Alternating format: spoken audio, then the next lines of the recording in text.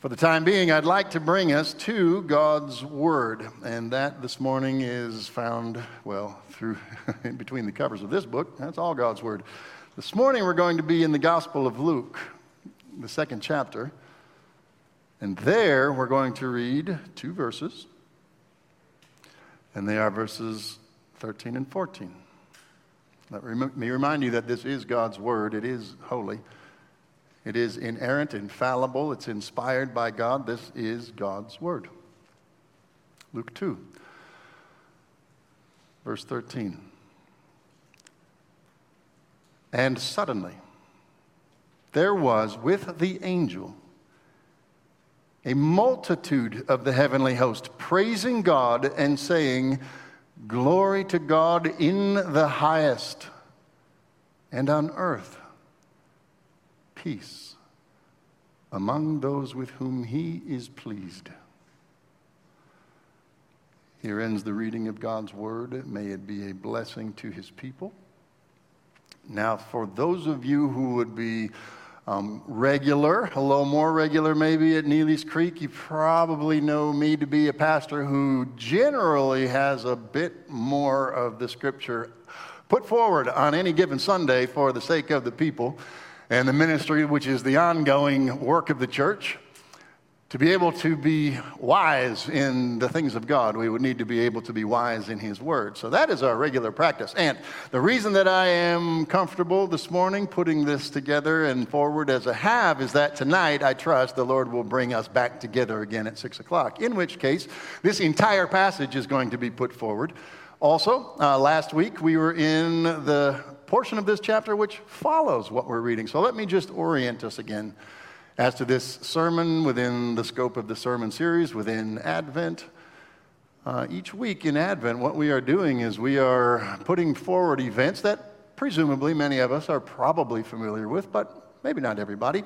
But the order is somewhat reversed, meaning last week we were reading about that portion of Scripture and understanding, having preached Jesus being born in Bethlehem, laid in a manger.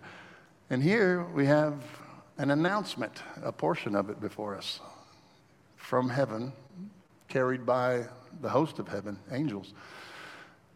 And we're going to focus there this morning, understanding that this is within greater contexts. Because this year we've also gone through the Heidelberg Catechism. There's a little bit left.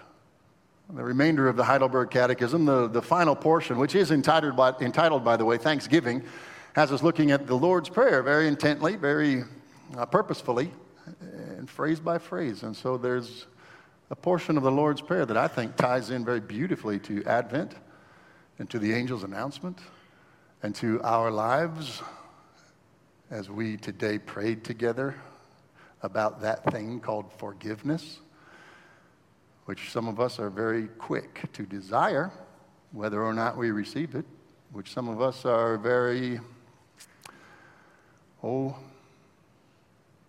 glad at least, that's an understatement, when we receive forgiveness. But we know that there are those who are unable to forgive, and that is a heavy weight. We know that there are people who are unable to forgive us. Perhaps in this room there are people that we are unable to forgive. Simply can't, or worse, won't. And thus when we pray this prayer with God's people in the presence of God as his church, we ought to know what it is that we're praying. So would you listen and look, it'll be on the wall there, to this question and answer from the Heidelberg on this Lord's Day. The question is this: what is the fifth petition? Before I read the answer, there are 6 petitions in the Lord's Prayer. This obviously would be number 5. The first 3 have to do with that which concerns God and where we need to be wise in this life and in eternal life as to who he is and what he would expect and even demand rightfully. The remaining 3 as to how to live in this life, in this world, at this time, and amongst one another. And Jesus teaching this prayer, before I read the answer, I'm sorry, this is a mini sermon within a sermon. You guys are just being awash with contexts all over the place. I apologize if I need to. But Jesus, in teaching this prayer to his disciples to pray for all time, You'll admit, won't you, that it isn't a very lengthy prayer. It isn't difficult to grasp. The concepts aren't so long that you need to have a bibliography to understand them. And the bibliography itself is going to be pages and pages because it refers back to that which is contained in the prayer that Jesus taught. So it must be important. And he must have said everything necessary. Well, of course he did. And so far in the Lord's Prayer, there's only 3 petitions that regard us and our life in the face of God, our Creator. And one is for food, sustenance, life itself. The next request, and there's only one remaining, is for forgiveness. Now, in the prioritization of kingdom values, if we understand Jesus to be the King of Kings, the Son of God, the one who lovingly came and is lovingly teaching his disciples, is lovingly establishing his church for a world that does not know love, is it important, would you say, to the king? Is it important to the kingdom? Is it important to those who would make up the kingdom that forgiveness would be a high priority? Perhaps. Here's the answer that the Heidelberg offers anyway. Forgive us our debts as we also have forgiven our debtors. That is, for the sake of Christ's blood, do not impute to us, wretched sinners, any of our transgressions, nor the evil which still clings to us, as we also find this evidence of your grace in us, that we are fully determined, wholeheartedly, to forgive our neighbor.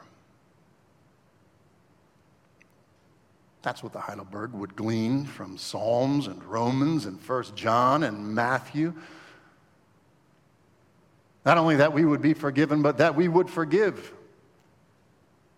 Unless we think God is operating in a vacuum or knows where we're weakest, and so that's where he's going to pound us the hardest, but stand back and watch to see how we figure out how we're going to enact this kingdom value for which we have no example. Oh, quite the opposite. I like the word that the Heidelberg put there for us, and it's called wholehearted. And so as we proceed then with the remainder of our time together with this portion of God's word, and as his people who are called not only to know themselves as forgiven, but then also to forgive, I would like us to understand that God is talking to people, and therefore this is real-time applicable who have fallen short. If there's anybody in here who thinks that you have in fact fallen short, when we were having that time together in the pastoral prayer, and we were quoting within our own prayer, we meaning me on behalf of us, Romans chapter 3, we've all fallen short. We've all admitted that. I hope, because it's true, and there will be no peace until that is admitted. But if there's anybody in here who really feels that before God you have fallen short, and it is very difficult to live inside your own skin, let alone in relationship to others, know that he knows that about you. Know that that is, because of his love, the primary reason that he has sent Jesus. You have fallen short, and what Jesus has come to do is to restore that which has fallen, to put back together that which has broken. So I would imagine that most in here probably understand that we have fallen short. But there's something else then in this life that we, I think, are pretty aware of, and that's internal and it's external, and that is that we are also fallen apart. It's true, isn't it? We can look at the Garden of Eden if we would like to for a moment, take the spotlight off of ourselves because it's just a little bit too uncomfortable. But there in the Garden of Eden is Adam blaming Eve, Eve blaming the serpent, Adam and Eve blaming God. Things have fallen apart. There's an estrangement with God by way of sin. And then there's an estrangement between those who bear his image. Relationships have fallen apart. The heart is no longer whole. The relationship with God is impossible to have wholeheartedly. The relationship with one another is impossible to have wholeheartedly. And this is why every time we come together, but certainly every time we come together in this season of Advent. We come as those who are so desperately in need and know it. And it's evident to us all the time that we've fallen short and we're falling apart. So as we go back to Luke, if you are somebody in here and inside you are fallen apart, looking around the room, you would expect that. Nobody else would know that. Nobody else would suspect that or think that, because your wishful thinking is on the outside, that no one will know the state on the inside. God loves you. He is speaking to you. He is not ashamed to be near to you, and he will not have you broken. He will not have you fallen apart. He will restore that which is to be whole. And we will see that here. As I pick up my Bible and we go to Luke, I'm going to tell you something that is at least what plays in my mind's eye. I'm going to try and put it in yours, and I'll try and do it briefly. Once upon a time, I bought a house. This is a true story. Once upon a time, sometimes true stories start with once upon a time. Once upon a time, I bought a house. And I was, at that time in my life, a youth minister, freshly minted, and single at the time. So the external conscience, apart from the Holy Spirit, wasn't there. The house that I bought had a burn pile out back. And I grew up with burn piles. Y'all have probably grown up enough in the country that most of us know what a burn pile is. You pile up all the stuff for however long it takes, a week, a month, a number of months, and then it's a huge pile. And at a certain point, everybody knows instinctively, it's time to burn the burn pile. You just know when. There's one behind the cemetery out here. The people who burn the burn pile just know when it's time, and then it gets done. That's how burn piles work. I have some level of common sense, and I'll admit it. I have some. So I did the responsible thing, and I called the authorities. Hey, I'd like to burn the burn pile, so I'm wondering what I need to do on along the lines of burn permit. Oh, are you inside the city limits or outside? Oh, I'm outside the city limits. Oh, okay. Are you X amount of whatever from any other house? I'm like, no, we're way further away than any other house with this burn pile. Oh, is there a source of water nearby? Yes. Does a lake count? It does. Super. Do I need a burn permit? Nah. Okay. Other thing about burn piles, they're really fun. And people, of course, generally like fire when it's under control, or it looks like it should probably be under control. So you have the youth group come out. That's what you do. And then you light the fire, and now it's just whatever's going to happen is going to happen, because there isn't like a cancel button. That's just on. And so sure enough, burn pile's doing great. It's burning, I mean, big. And of course it's nighttime, because that's when you get the most fun out of a burn pile. And all the kids are there, and all of a sudden there was a pretty bright light. It wasn't related at all to the fire. And then with that bright light came a voice. Who's in charge here? And instantly, I'm standing all by myself. It is as if we, and I say we very lovingly, we have been trained that when there is a sudden appearance of authority, we run. We run fast, and we run far, and we try to hide. And I'll admit that it took a half a second for my brain to register, oh, that's me, I'm in charge. Because I already had, stretched, and I was ready to also do the same thing. I'm going to run. Rest of the story continues. That's all we need for now. We can pick it up later when you and I are just sitting down talking sometime. But I only imagine that this really pales in comparison to what the shepherds experienced that night when they were out in the fields. So tonight, again, the full passage. You'll understand a little bit more if you don't already what is happening at this point. But an angel comes. The angel has that announcement about that one being born in Bethlehem, laid in that manger. Here's the message. And don't forget that we are talking about this morning, by God's design, forgiveness. It's a short passage, so let's walk through it carefully and slowly together. And suddenly, verse 13, there was with the angel a multitude of the heavenly host praising God and saying. All right, the biblical definition of sin is fallen short. It's an archery term. You didn't hit the target. You missed. Now, when it comes to sin, that is also a willful action on behalf of the one who's created in God's image, who is required, as a matter of fact, to keep God's law and to do so perfectly, and in fact, then has missed. The biblical penalty for sin, as I hope we know, but if not, I'll just reiterate, the biblical penalty for sin is death.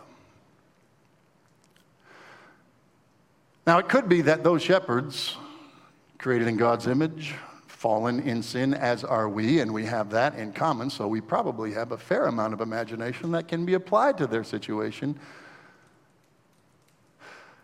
I want to back up and look at this very carefully. Suddenly.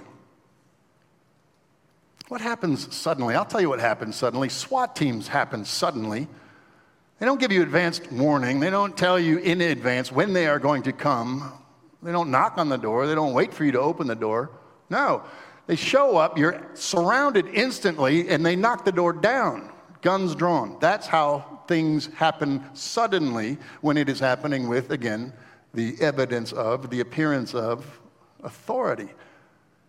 Angels are the messengers of God. Angels have been deputized, so to speak, to represent God here on earth, whether it be with a message, whether it be with action. So for those who know themselves to have fallen short, for those who know internally and externally that their relationships as a result of being estranged from God are also broken, fallen apart, well, the thing about sin is it's our responsibility. We're guilty of that. And so suddenly this angel has appeared, but listen, we keep going. There was with the angel a multitude of the heavenly host. What's happening here? That word host means army. That means that the army of the Lord has just shown up on the scene all of a sudden. They are authorized. They are empowered. They will do God's bidding. All of earth, for all of its history since the Garden of Eden, knows that judgment is coming. And there is at least room for question as to, in this moment, what is going to happen next. Does judgment begin now? Has the end come? Has God finally run out of patience? Is he going to exact tribute? Has he sent the army to take care of the enemy, which is me and which is you? He'd be fully in his rights to do it. But we know God by his word. His word here entrusted not only to the angel, the front runner, but here to the entire army, ready to fight. Verse 13 continues and concludes, praising God. I don't know if that brings somebody comfort or if that just increases the fear. Here are the angels authorized by heaven who suddenly appear on the scene to confront those who are lost in sin. And they are praising God. Why would that potentially increase the fear? Well, because if I look at my own life, I am not the most consistent praiser of God. I am a sometimes praiser of God. I am an insufficient praiser of God. I am an often praiser of myself. I know I have fallen short. Oh, I know. And I know that you know. And now we have the army, the host of heaven praising God. They're doing what I don't. They're doing what I am required to do. If I was sunk, it is pressed further upon me. How sunk I am, because these are only the active agents of the holy God to whom I am accountable. I'm not even accountable to them. What do they say? Verse 14 begins, glory to God in the highest. Again, has peace increased at this moment or abject terror? What happens at this moment? I think you understand how SWAT teams operate. That is a level up of, the county sheriff that came with his flashlight and was enough to dispel an entire youth group into the night. The angel army praising God, saying glory to God in the highest.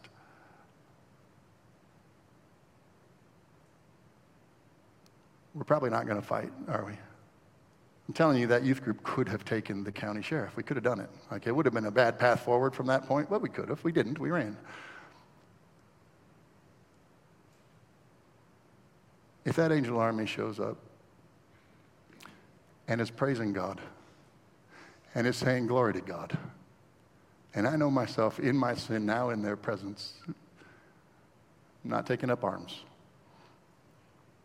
We just bare our necks, don't we? Go ahead. I've got nothing to offer. I've got everything to lose. I guess I'm ready. At least it's you.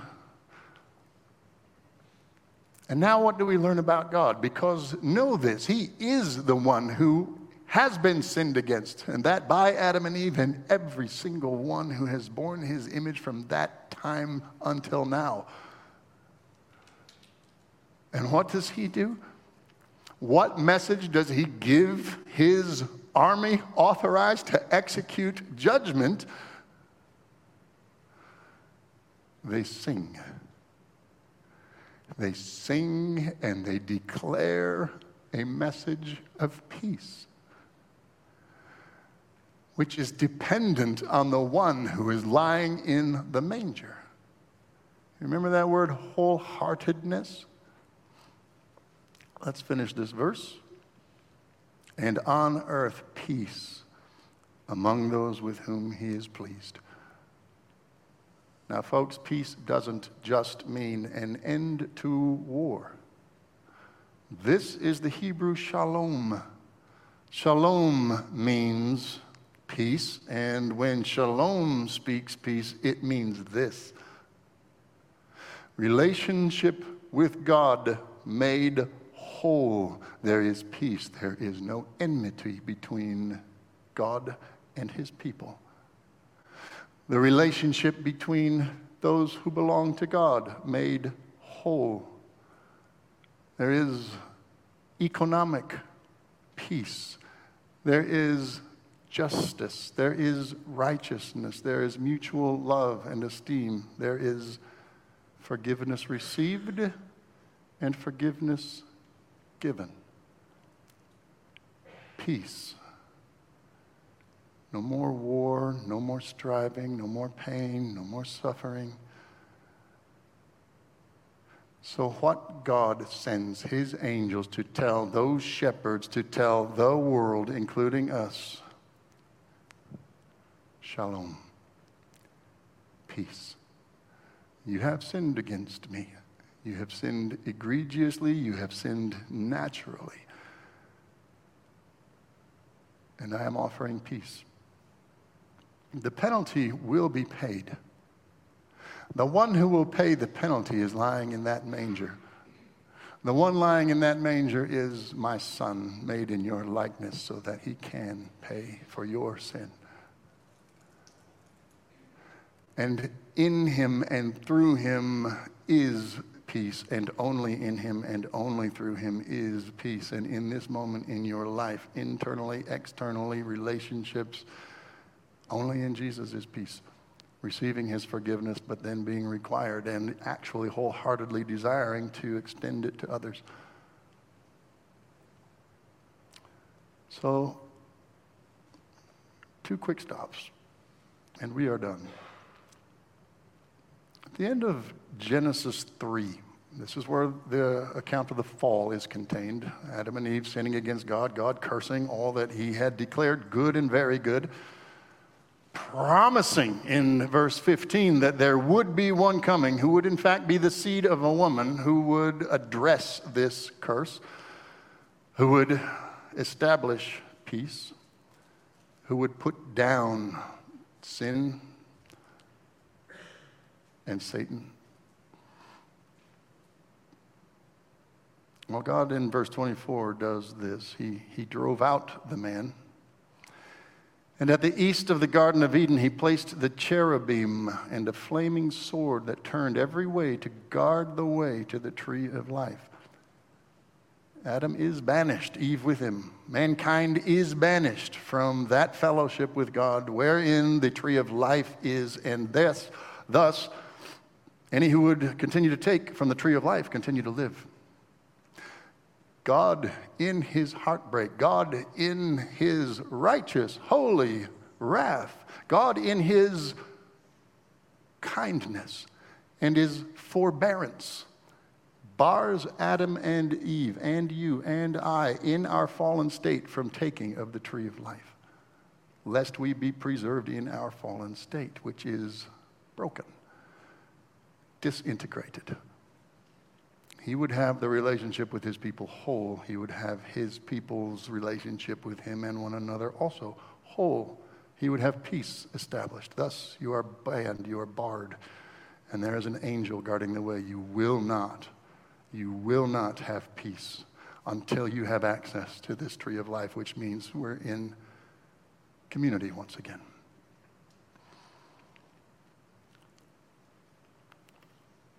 And understanding that angel, those angels were set to guard. Understanding that these then angels, the whole host came to announce at Jesus' birth that God is declaring peace with those upon whom he is pleased. And then the attention is drawn to Jesus. Now, if Jesus doesn't himself have peace, then God has no right to point us to him in order to achieve the peace that we don't know without him. If Jesus, in fact, does know peace, have peace, is the Prince of Peace, is the Son of God, then he absolutely can offer it. So let's think for a moment about Jesus' peace. Does Jesus have enmity with God? No, none at all, ever. Has Jesus ever sinned? Will Jesus ever sin? No. He has not, and he will not. Jesus has a perfect relationship with his Father. So hopefully that is something that is appealing to us who have fallen short, appealing to us who are fallen apart, to see a whole man and to see a whole relationship with God. Of course, what we in our sin proceed to do is to disintegrate him, to destroy him. We kill him. We hang him to die. And according to God's plan, we must. There's no other way. And so if we were to be confronted by the heavenly host in this moment, knowing who Jesus is, Son of God, Prince of Peace, King of Kings, and we killed him, where is any hope of salvation? Well, guess what? It's in him. And he would offer in this moment his peace to his people. So for those of you who have fallen short, for those of you who have fallen apart, if you belong to Jesus, you've been forgiven. And lo and behold, you can forgive, and you'll know freedom the more and the more you exercise that. But regarding this peace that God has declared in and through Jesus, which belongs to his people, I'd like us to finish with John 14:27. And this is Jesus speaking. It's a good place, I think, to end our time together. Jesus says this, "Peace I leave with you. My peace I give to you. Not as the world gives do I give to you. Let not your hearts be troubled. Neither let them be afraid." Jesus' peace with God is perfect. And when Jesus gives you his peace, he gives you perfect peace. This is who he is. This is what he does. This is what forgiveness looks like. It's costly, and it's beautiful, and we have it. Pray with me. Father, I ask simply that as we continue to, in days and weeks to come, encounter Jesus and encounter your word, pray the prayer we've been taught to pray. May we have it heavy upon us. And we are the moral agents praying the prayer that we've been taught, presumably that we could do that which we are called to do. Father, thank you for the example of what love is and of what forgiveness costs, and that it is a high priority to you. Father, may there be peace on earth. May it begin with us. May it be found only and ever in Jesus. It's in his name that we pray. Amen.